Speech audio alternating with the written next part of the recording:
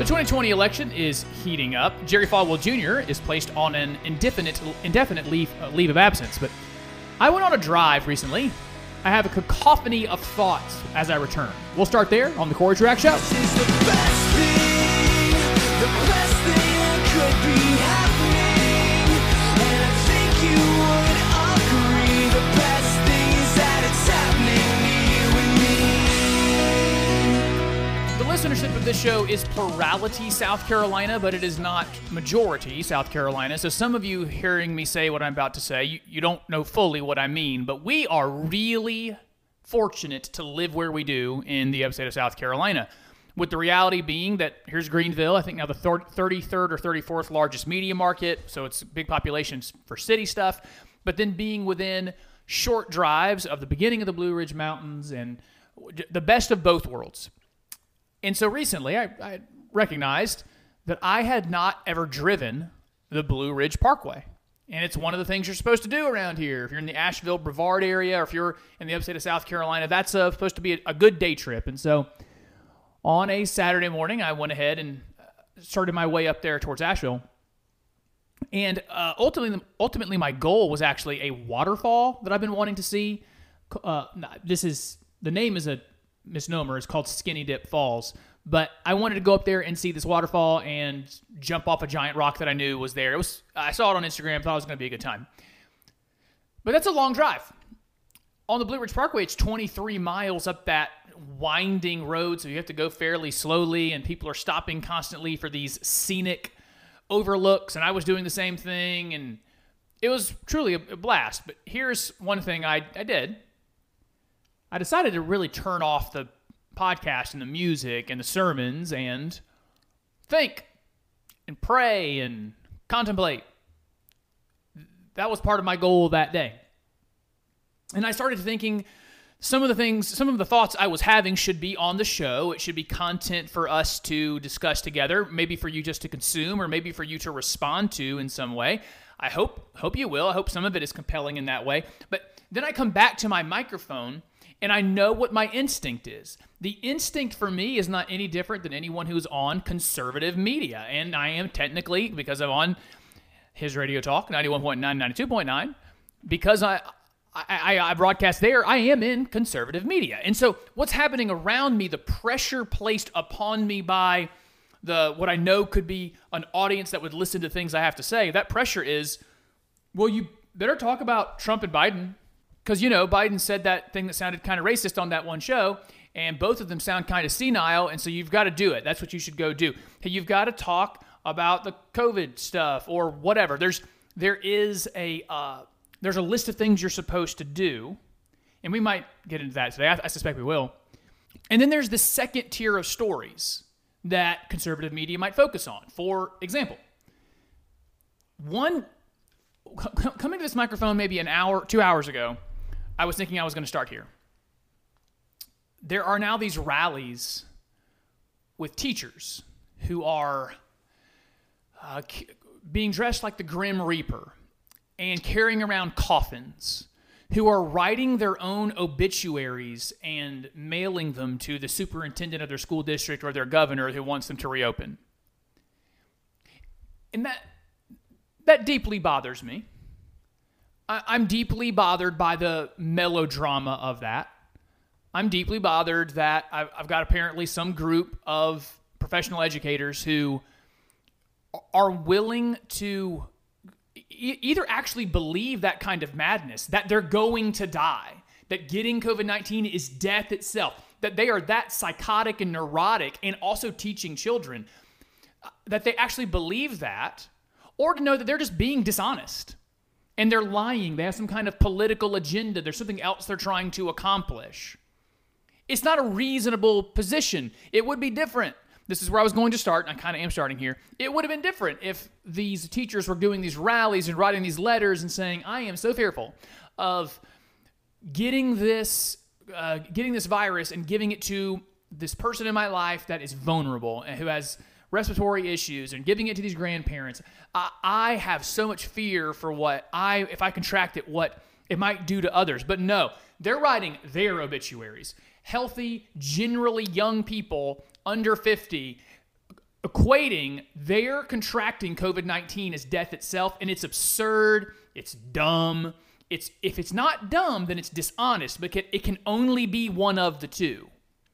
And so I think about them and how they are handling this part of their life and this season in their life, and I start stewing on that as I'm driving up the parkway. And then I hear earlier that morning, and it comes back to mind, that it was something like 80 players in the NFL, 80 NFL players deciding to opt out of this season over COVID-19 concerns. And then hearing their reasoning, and that again, it wasn't a reasoning of, I have this family member, I have this situation where I can't not be around, I'm going to have to be around this vulnerable person. And so I'm going to be conscientious and be super careful about getting COVID-19. But the ones, it seems, that are making public statements are scared of them getting COVID-19. Professional athletes, literally world-class athletes. I've made the point many times in the NFL. If you took the NFL roster, took it to the Olympics, whenever we actually have a Summer Olympics games, it doesn't matter the event in track and field, an NFL player could medal. They've never done it before. They don't have much experience in it. Maybe not gold medal, but they are that kind of world-class athlete. They're not Olympic athletes because they actually have another skill, and so they don't do boring things like track and field. I know I just offended some of you track and field people, but what you do is generally boring. That's why we only watch your sport every 4 years, and we pretend to care about it for 3 weeks. All right, I'm going to move on from my hatred of the Olympics. In any event, so I start stewing on that. Those teachers and their fear of losing their lives, they say, and these athletes in their 20s, best shape of anybody on planet Earth, and losing their lives. I start thinking through all that. And then I'm back from the parkway. I've been stewing a lot on what that means, the concern for life. And then we had this wannabe little earthquake here in the southeast. It, I think, emanated in Greensboro. And I felt, you felt it a little bit here or down in the upstate of South Carolina, a little, so basically a bump. And I start ruminating on that. It was Sunday morning. I had church. We're doing the show now. All these things are stewing together, and I haven't crystallized in totality all of my thoughts, but there's some kind of connection here. There's synapses firing to this end. 2020, maybe supernaturally, is some sort of call to action. I hate calling things wake-up calls, but some kind of call to, if not repentance, then to pay closer attention, to wake us from our social media slumber, to wake us from our media slumber, all the ways that we distract ourselves. Here is this time in human history that we did start with Australian fires and then move into an impeachment and almost go to war with Iran. Some of this stuff is very United States centric, I understand. But then getting into COVID-19 starting up, lockdowns, economic crash, racial unrest. I didn't even mention Kobe Bryant's death, which was kind of significant to people as well. There was all of this, and then we just had a hurricane that came through, did some serious damage in the Northeast, and now an earthquake. And here we are in August, and we still have an election to come. And I just have something in me that's saying, I don't know what the Lord's doing. I know that my current thinking continues to come back as pay attention. Think. Be circumspect. That you have all of these events that should cause us to pause and reimagine our world and rethink our world and examine our own worldview, our own consistencies and hypocrisies. And that was another. I'm coming. This is all coming back. I promise, guys. I've got a point. I think it's crystallizing as I talk. It was another thought I had going up the parkway. I've been reading the prophets lately. The Old Testament prophets, Isaiah, Jeremiah, going through some of the minor prophets, Nahum, Micah. I've been reading some of that. And it strikes me how for someone like me who gets a lot of satisfaction from following the rules and doing the right thing and being a decent person, I would read through this passage where God is saying to Israel, You show up for worship in the temple, you wear all the right things, you do all the right ceremonies and right sacrifices and say all the right prayers, you keep the Sabbath properly. And I'm reading that and going, man, this is really cool. God is commending them. They're like doing all the right stuff. And then the line would be, woe is you. And I'm like, wait, what? They did all the right stuff. What are you woeing to them for? And it's woe is you because you do that and then you go out and treat your employees badly. You treat others with no mercy and no compassion. You don't take these values into your household, into your workplace, into your neighborhood. You are hypocritical. You are fake. And you are doing all the right things, and you are faking it. And it was convicting to me that, man, that's, at least in some large part, that is me. Different versions of myself. I'm almost even comfortable with that idea that there's a work me and a church me and another social group me, and I get to have a bunch of different me's. They don't integrate. And so all of the stews that together, I think, to this. I am looking around at the world that's given me all kinds of signals that say stop and think and be circumspect. I'm stewing on people who are, I think, reacting either dishonestly or unintelligently to the threat to their own lives regarding a virus. And this idea is life, though. I want to protect my life. My life is this thing I'm trying to protect. It's very valuable to me, and I think at least two things come to mind. One is I would love to say to those teachers and to those athletes with some kind of compassion, don't be dominated by fear. A life led and life lived in fear. That as if the only purpose of life is to not die. That's the only reason we exist. I just can't die. No matter what else happens in life, that's the point. Oh man, what a miserable way to live. There's so many things you won't experience. There's so much to do, and you're obsessed with keeping yourself safe. And man, a lot of life isn't safe. It all got me here. You know when you go outside in the winter, if you have a discussion with somebody or maybe you're by yourself and you breathe out and you get that vapor, you get that fog, that condensation. And I can't remember what preacher I listened to that said this. I think it's more than one. But they called that the life of a breath. The life of a breath is that vapor. You breathe it out. You can see how quickly it dissipates and goes away. So then it brings me all around to the epistle of James, to James, however that's supposed to be said. And he writes, your life is a vapor. And it's supposed to be something to help us focus on the reality that we're not here long.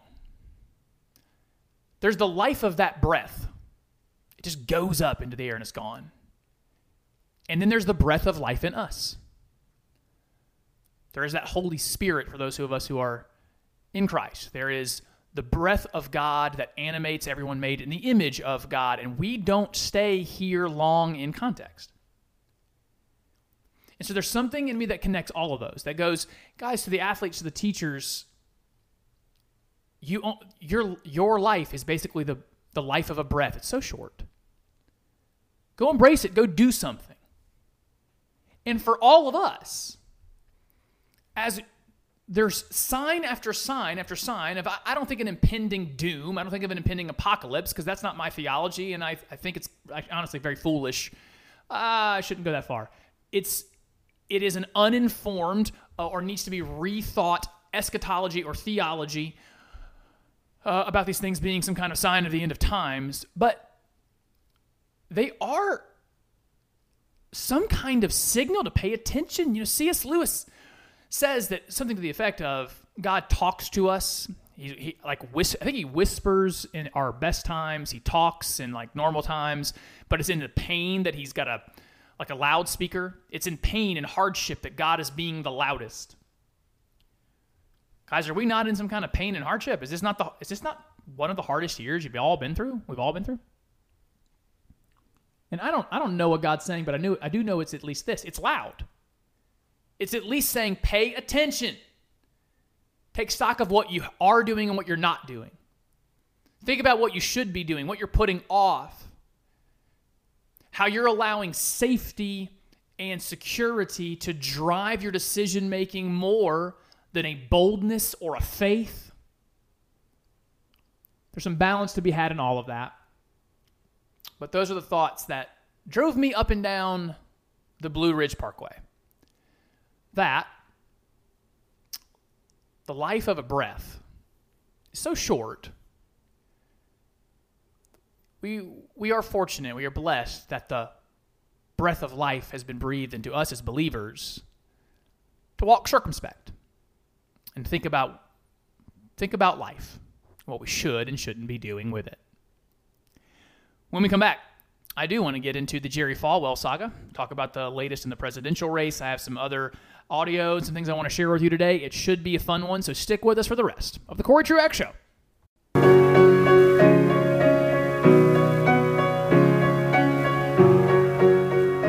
Oops. I got into my point so quickly that I forgot to do all the formalities and normal things of broadcasting. This is why I'm not a true professional. My name is Corey Truax. It's called The Corey Truax Show, and amongst many other things, I'm the pastor for teaching at Beechwood Church. Beechwood Church meets at 10:30 on Sunday mornings in Greenville, South Carolina. You are invited as we are doing a really fun and interesting, compelling, affirming, it's just a really good series in the book of Revelation. You should come on out in Greenville. We have had only one COVID-19 infection. It was me. And so I actually had somebody ask me that about my COVID-19 thing. Did you get it at church? And I think there was a desire for the answer to be yes. Like that, because they want it to be affirmed in their own thought that churches shouldn't be meeting.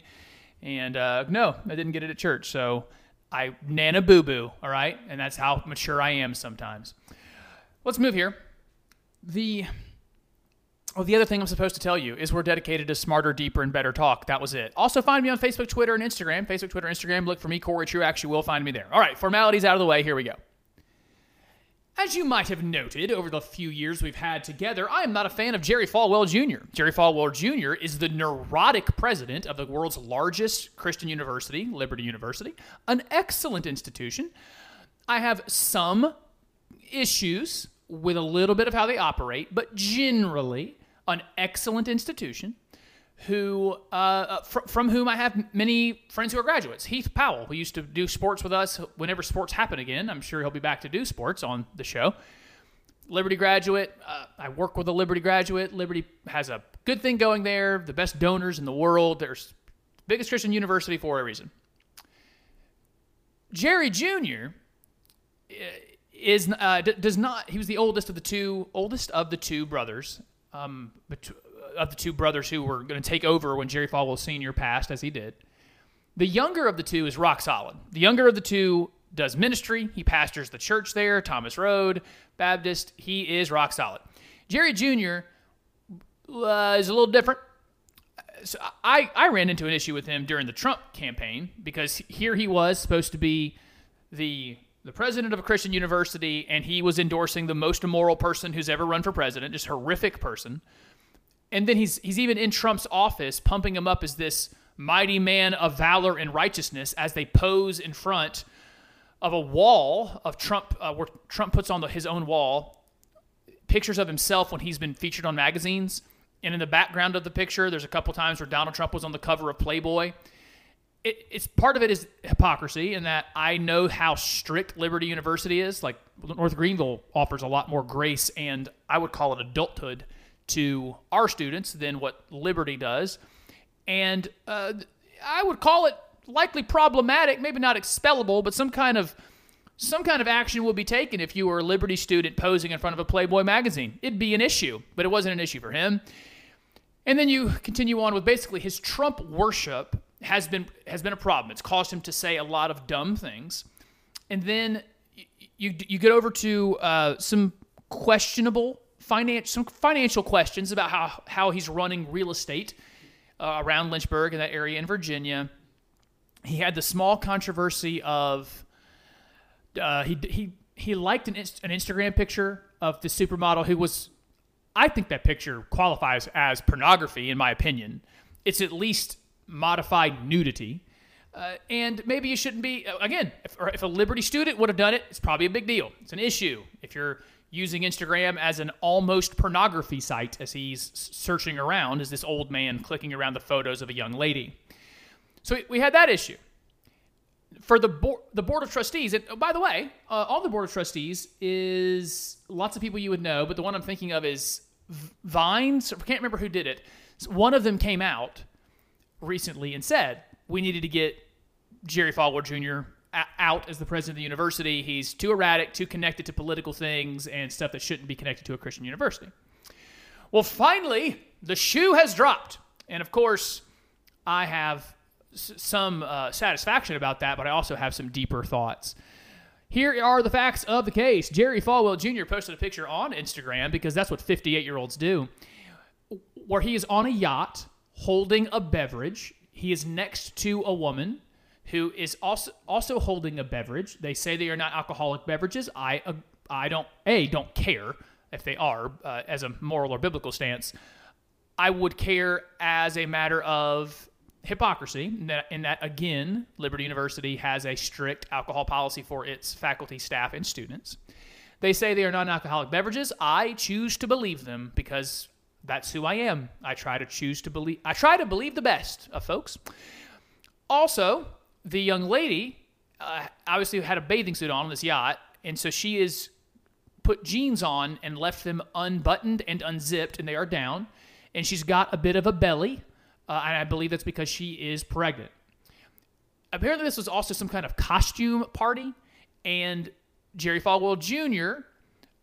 Has his jeans also unbuttoned and unzipped with his belly sticking out.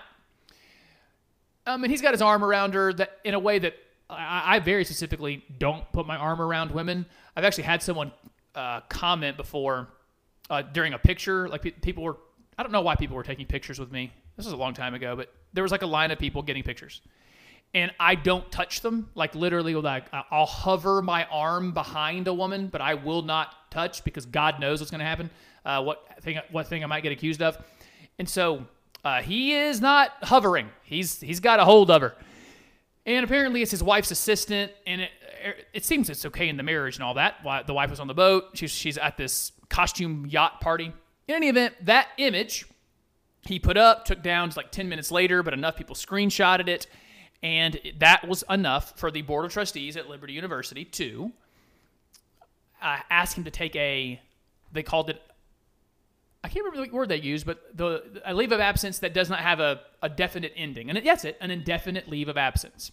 Now, before they did that, though, Jerry Falwell Jr. was on a radio show in Lynchburg, Virginia, where he was talking about all this. I want to play the audio of that for you for an important reason. We're not just beating up on Jerry Falwell Jr. right now. I have a deeper point we're getting to. I want you to listen closely to this interview with Jerry Falwell Jr. I have a couple thoughts from it. When we come back, here is Jerry Falwell Jr. What's up with that picture on Instagram? You know, it was weird because she's pregnant, so she couldn't get her pants zipped, and so I was like trying to I had on a pair of jeans that I haven't worn in a long time, so I couldn't get mine zipped either. And so I just put my belly out like hers, and it was just she's my wife's assistant, and she's a sweetheart, and I should never have put it up, embarrassed her, because anyway, I've apologized to everybody, and I promised my kids I'm gonna try to be a good boy from here on out. I only have so much experience with this, it's limited. But does he not sound drunk? Like the pronunciation of words, all kind of, they're not distinct syllables in a lot of places, and it all jumbles together. I've only had so many conversations with inebriated people, but that is how they sound. I'm not making a claim, I'm asking a question. I would even love to get your feedback at CoreyTruaxShow@gmail.com, CoreyTruaxShow@gmail.com, or wherever you find me on Facebook, Twitter, or Instagram. Does he not sound drunk in that clip? That's one takeaway. Number two, there is a deeper lesson to be learned here for our parenting and our treatment of one another and in life in general. Jerry Falwell Jr. is 58 years old, and he has likely never been in any scenario where being told no would not be a risk for the person saying no. This is part of the problem in growing up in a very, very small town. Lynchburg, Virginia is a tiny place. It is basically Liberty University. Lynchburg wouldn't really exist if it weren't for Liberty University. It's basically a ghost town when school is not in session. And his father built an empire. And so when you are the emperor's son, you're going to get a lot of deference from people. And then you're also going to get positions you might not actually earn. Now, Jerry Falwell Jr. can't be a stupid person. The guy went to, I think, University of Virginia's law school, and to get in there, that's not a joke. I wonder if I could have gotten in. I had a pretty strong LSAT, but I don't know if I could have gotten into University of Virginia's law school. That's very competitive. So the guy is obviously smart, but to lead a Christian university, his only real qualification might have been, well, my name is Falwell. That's the guy who started this whole thing. That's my name, and so that's the job I should have. And I would even say he has done a good job. You can't argue with the business results of Liberty University. But there is more to Christian education than just the bottom line. One of the ways I like to say it is Christian universities should be more than business, but they can't be less than business. You do have to set up systems and structures to be functional and be in the black and be able to run.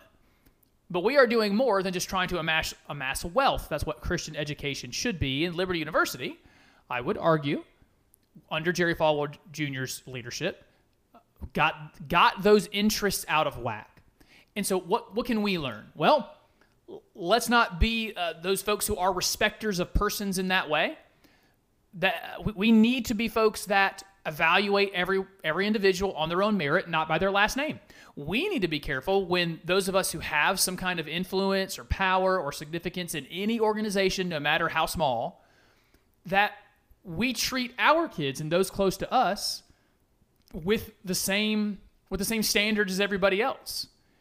It isn't a good thing when dads and moms or aunts and uncles just reward a kid for having the right last name. It's not helpful. So there's a life lesson for us that favoritism can sometimes lead to what we just heard from Jerry Falwell Jr. All right, so that's what's going on there. I suspect ultimately we will find that he never comes back. I think that's the logical conclusion of that story, and everyone will be better off for it.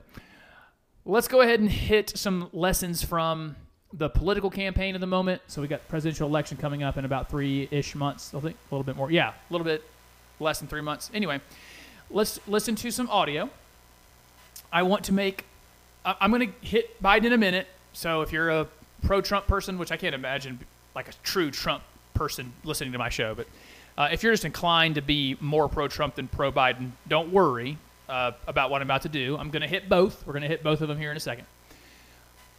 This first one on Trump.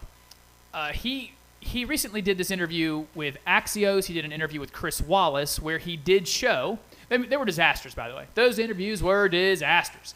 Even a lot of Trump loyalists were saying that he did not do well in those. And he didn't. He didn't have command of the facts. He wasn't ready for a lot of the easy stuff. I played some audio recently with him on Sean Hannity's show, or who I like to call the First Lady. And he wasn't ready for the most easy question. What do you want the second term to be like? But here's Trump, I'm about to play for you, with an odd attack on Joe Biden, and it tells us, especially in the Christian world, something that we always need to recall about this man. Here is President Donald Trump. No religion, no anything. Hurt the Bible, hurt God. He's against God, he's against guns, he's against energy, our kind of energy. That is Donald Trump talking about Joe Biden. He would lead to no religion. He hurts the Bible and he hurts God. Does it seem like he's not really all that familiar with the language? You think that's probably why he said 2 Corinthians instead of 2 Corinthians? He doesn't really know the Christian language because he's not one of us. The madness of evangelicals in 2016 that says he's had some kind of conversion. He didn't say that. He doesn't say that at all. But that right there, here's what I want to pull out of it. Here's the deeper meaning. What we do know about Trump is his loyalty. If you will be loyal to him, he will be loyal to you. That's true. If that's one admirable thing I guess I can say about him. He's not loyal to his wives, but when it comes to business and interests, he is loyal to those who help him because for him, he's the center of the universe. He's the only thing that matters. Therefore, if you will help him, then you've helped the center of the universe, and therefore I can do something good for you. And so he knows his interest groups. You see, he rolled them off there. To tell voters, Joe Biden would be anti-religion, anti-God, anti-Bible. And by the way, he didn't just say anti. He would hurt the Bible and hurt God, which of course is just bonkers stupid. Again, he doesn't speak the language that Christians speak because he's not one of us. I could riff on that for a while. Like the Bible literally says of itself that it doesn't fade away, that the words of people fade, nature fades, everything fades, but the word of the Lord stands forever. I think it's the grass withers and the flower falls, maybe? The grass withers and the flower falls, but the word of the Lord stands forever. So Joe Biden can come at the Bible all he wants. That's not going to work out all that well. He can come at the Lord God all he wants. He's not going to hurt God. Now, I understand what Trump's trying to say. He's trying to say to his base, he doesn't like you and he's going to hurt you. He's going to try to do bad things to you. So you have to vote for me because even though I'm not one of you, I defend you. I'm on your side. He went to guns on that. And so that's the elementary nature of the attack is, I'm on your team. He just doesn't know how to say it or talk about it. Now, let's hit Joe Biden. Donald Trump here recently was bragging about how he had this mental acuity test that he did so well on. Oh, Lord, help us in 2020 in our politics. That's what the President of the United States is bragging about.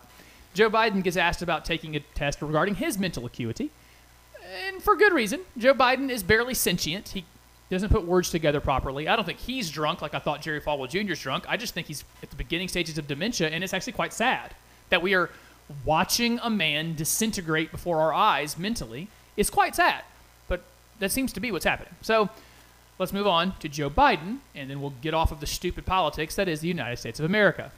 What you all know, but most people don't know, unlike the African-American community, with notable exceptions, the Latino community is an incredibly diverse community. Uh-oh. That was the first thing he got in trouble for, was basically saying black people don't think differently like Hispanics do. Well, number one, I actually know what he's trying to say. He just said it inartfully. So just for example, Cubans tend to vote Republican pretty big because they've been in Cuba. They know what communism is, socialism, and leftism is. They know the damage it does, how bad it hurts people. So Cubans in Florida vote Republican fairly regularly. I think it's Puerto Ricans, maybe Dominicans. There's another subgroup that vote Republican fairly often, and then most other Latinx, I think is what we're saying now, or Latino people groups vote Democrat. Whereas when you're talking about black voters, shouldn't be thinking about thinking, but voting, black voters across South, Midwest, out in California, up into the Northeast, black voters tend to vote the same way. So I know what he was trying to say. It just didn't come across properly. With incredibly different attitudes about different things. I am now realizing I pulled the wrong clip. So that's the clip that Joe Biden is supposed to be getting trouble for because that's kind of racist-y. I agree. I just think he didn't say what he was trying to say properly. The one I meant to pull was this one. Here we go. This is the one where it's becoming quite clear that Joe Biden is just not mentally where an adult needs to be president of the United States. He's being interviewed on CBS. Here you go. And by the way, as I joke with him, I shouldn't say it. I'm going to say something I probably shouldn't say. I am very willing to let the American public judge my physical and mental my physical as well as my mental fitness. That was actually right after he talked about not taking a mental test and then asked this African-American interviewer if he had been tested for crack cocaine. So, way to go, America. Those are the two. So, good times will be had by all. Let's take a break. When we come back, I think I want to play some audio for for you from Andrew Cuomo to make a bigger point, a deeper point. We'll talk about vice presidential nominees, and I have something to say about our COVID response even further as I continue to work through it myself mentally. We'll do that when you come back for the rest of the Corey Truax Show.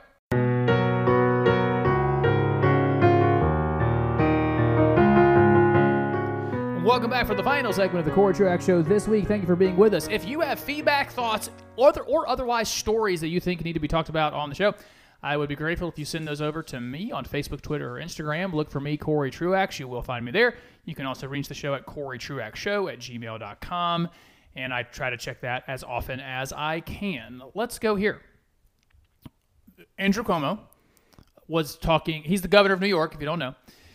He was talking COVID-19 stuff, but there was a revealing moment as he was talking about how people who lived in New York have started to exit some. And this is been a theme in California as well. If I'm into the podcasting world, Joe Rogan is the first or second most listened to podcast on the available out there, and he has announced he's leaving Southern California and moving his operation to Texas for a bunch of reasons, but some of it's just business environment, taxes, regulation, employment codes, how they're handling COVID. So here's Joe Rogan, by no stretch a conservative. I wouldn't call him a liberal either. He's actually quite weird and unbelievably entertaining. He's moving to Texas. So this is happening. People leave California. They leave New York and go to other places. Oh, this is reminding me. I have a very interesting insight. I have to put this on my notes to talk about because that'll be where I go next. All right, here we go. Andrew Cuomo. I love when my brain does that. Something I've been wanting to talk about on the show for like a month. I keep forgetting to do it, and then I say something that fires off that set of thoughts in my head, and now I get to share them with you, and I'm quite excited. I want to play this for you because it is instructive. Here is Andrew Cuomo talking about some of the folks who are leaving the state of New York. I literally talk to people all day long who are now in their Hamptons house, who also lived here, or in their Hudson Valley house, or in their Connecticut weekend house. And I say, you got to come back. When are you coming back? We'll go to dinner. I'll buy you a drink. Come over, I'll cook. They're not coming back right now. He was saying that in response to Bill de Blasio. So there's some infighting inside leftism in the Democratic Party because Bill de Blasio was promoting the idea of raising taxes again in New York City. Because if it's one thing to live in New York State where taxes are high, it's another to live in New York City where you get added on even more income taxes. And Andrew Cuomo is complaining that wealthy people, the people who are getting taxed, leave. They end up just leaving New York. They're going to go stay in their Connecticut house, their Massachusetts house, their Pennsylvania house. They're going to make that their primary residence so they can stop paying all these New York taxes, and in particular, New York City taxes. For example, Donald Trump did that. He made his primary residence now in Florida, in part, I think, to get away from the tax burden. And so there is at least something to learn of significance. You can't have a sustainable system, where 5 and 10% of the population pays 50, 60, 70% of the taxes. And that is what's taking place in a lot of those places. California has some really high income areas, and that's where Hollywood is. You got all those folks. New York is both a media, it's both has a lot of media people that make a lot of money, but then that's where the financial system is. That's where Wall Street is. That's where the banks are. So a lot of the money is getting made in New York. And so it's a point that we should take. Right? We should take the reality that you can't tax people forever and expect them to stick around. They will leave, and then you don't get to pay for all your precious programs, which means you should concentrate, minimize your programs to whatever has to happen, and don't overdo it because you'll end up losing them all. You know, I was helping one of my nephews at school recently. Hi, Kobe, if you're listening. He doesn't listen, so he'll never hear that. But I was helping him with English. He does an online school, and he's not quite finished. He'll be finishing up soon and for the year, and then he starts the new year, his senior year, with his brother Caleb. Also, hi, Caleb, and hi, Sophie. Wesley and Reed, all the nieces and nephews. And we read a little Kurt Vonnegut essay together. Short story, and it was a satire. That was the assignment. And Kurt Vonnegut was writing at a time in the late 60s where the Cold War was still firmly in place. The existential and ideological struggle between freedom and bondage, communism and capitalism, was still going. There were, in American universities, in the intelligentsia, there were still people that just said, yes, that people can't be free. You've got to have an overclass of masters and the intelligent to tell everyone else what to do. There needs to be a few people that have all the power. And that was a 40 or 50 year ideological struggle in the Cold War. And Kurt Vonnegut was speaking into it using satire. And he has this story that it's already escaped the name of me. The word Harrison is in it. I think it might be just called Harrison. And it sets up this world of equality where it actually opens up with this world that gets created in the United States was created by the 211th, 212th, and 213th Amendments. And you never find out what those amendments are and how we got to that many amendments. But he sets up the world this way. The very intelligent people, because it's not fair that they're more intelligent, they have a little chip put in their ear. So every 15, 30 seconds, 45 seconds, depending on how smart they are, the government plays some kind of distracting noise, a car crash, a siren, so that person can't keep a train of thought, because that's not fair. It's not fair that they're that smart. And then the beautiful people, they all wear masks, and the masks are grotesque so that no one can see them for their physical appeal. And the athletes, those are particularly strong. Well, we put bags of birdshot around your neck, and there was a lot of that symbolism that if you want to create equality, we're going to create it, and we're going to create it through bringing down those who have more skill, intellect, physical ability, or physical appeal. That was the satire. And there's a big dramatic, I guess I could tell you, no spoiler alert here, it's 50 years old or more. Ultimately, they're the main two characters' son. He is athletic, smart, and ambitious. And so because he's only known this world of everyone must be equal, he goes about responding to this world by trying to become a despot. He sees himself as special and as above average. And if everyone's going to be okay with equality, well, he goes too far off the other end. And so it's an entertaining story.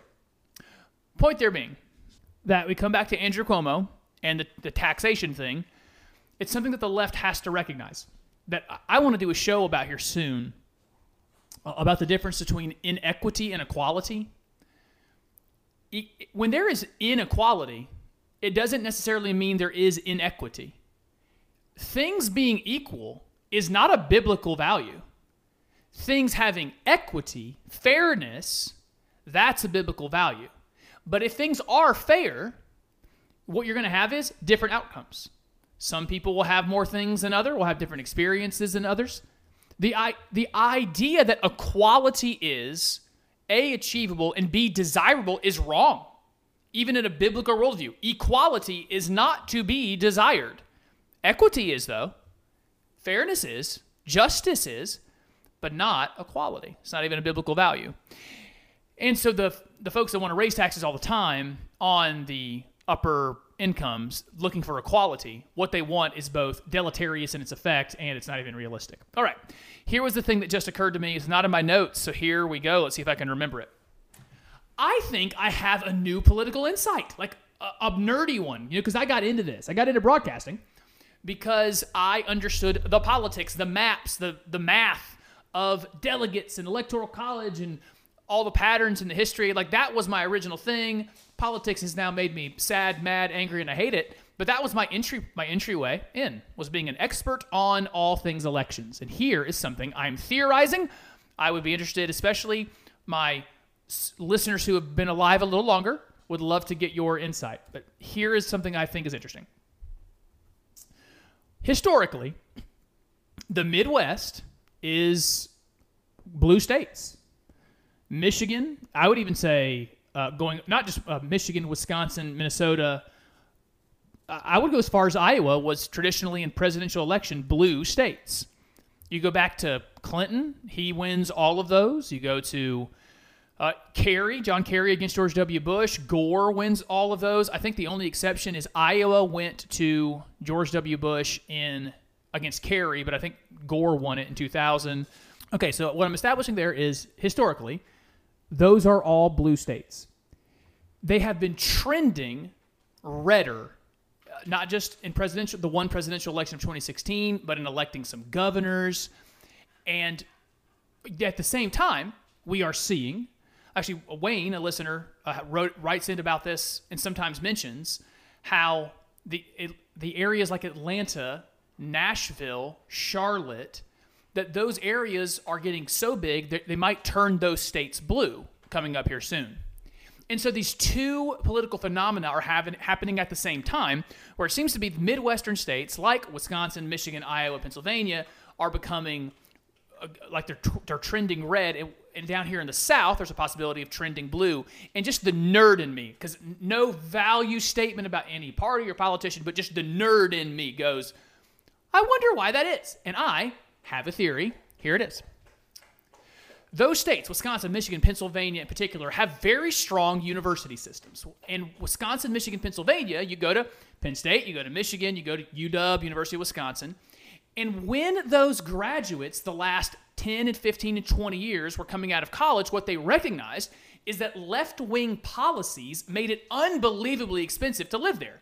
It was hard to live in Detroit or in Philadelphia or in Pittsburgh or in Milwaukee because cost of living was so high. What unions did and property taxes did and income taxes did in those places, it was hard to be a young person and start life. All the while, Atlanta, San Antonio, Dallas-Fort Worth, Houston, Nashville, Charlotte, they were attracting those people, saying, you've got this great education that the Midwest gave you. Well, we've got lower cost of living with similar incomes and all the jobs in industry. You should move on down here. And we've seen that in the last two censuses, if that's the plural of census, I don't know.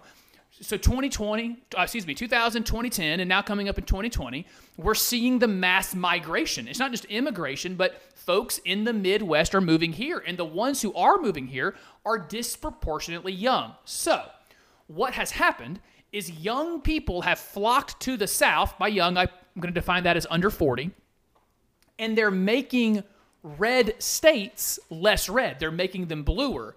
They're making the cities totally blue. Charlotte, Atlanta, Nashville, Dallas, Houston, Birmingham. Those cities are liberal cities. It's just not enough to offset all of the more conservative voters in rural places and suburban. But what's happened, because they all left, because those young people all left the Midwest, all they left was their older white parents and their older white grandparents. And that's what's happening. That's what's happening when Donald Trump wins Michigan, Pennsylvania, Wisconsin, Iowa, is those voting populations, if you look at statistically nationwide, they're disproportionately older and disproportionately white. I'm not making any value judgment about that. I'm telling you some math. All I'm doing is math with you. And so the map changing has actually been because of demographic choices. Young people saying, I'm running to opportunity, but the older people, and those are whiter states, staying in place and becoming more Republican voters. So that's my demographic theory. I would love to hear if you think I'm right about that. Here's what needs to happen, though, with all of the Midwesterners and Northeasterners who've come down here. Let me just remind you guys, you're welcome to. You're so welcome here. I love that more and more people are coming to the South. And I mean that. I mean, the excellence that we're getting from the Northeast and the Midwest as they move south, I hope we're a very good host and this place becomes home and feels like home and you get all the opportunity you could want. You know, I actually met a guy from the Jersey Shore. He was at North Greenville University here recently. He brought his son to visit and take a look. And they're moving to Summerville, South Carolina, just north of Charleston, for the opportunity, just trying to get away from the taxes and the horrific cost of where they live. And they're moving down here. I'm encouraged by that. I hope they have a great time. But I did say to him, because I could tell he was sympathetic to me, and I would say to the rest of you, because I'm broadcasting the upstate of South Carolina. I got listeners in the upstate, not just the podcast. Don't forget what you left. If you left high property taxes and high taxes to do more stuff for your schools. Hey, well, don't do that to us, okay? Like, you came here for a reason. You came here, and we had our cost of living. We had our way of being. So you came here for a reason. Don't come here and then bring your way with you. You'll ruin it because you came here for a reason. Let's keep it how we are, especially economically, so we can all prosper together. Okay, so I'm out of time, and I had a bunch of other stuff I wanted to do, but that random thought hit me and thought I would share it with you. We'll be back with another new edition of the show next week. Until then, everybody, peace and love.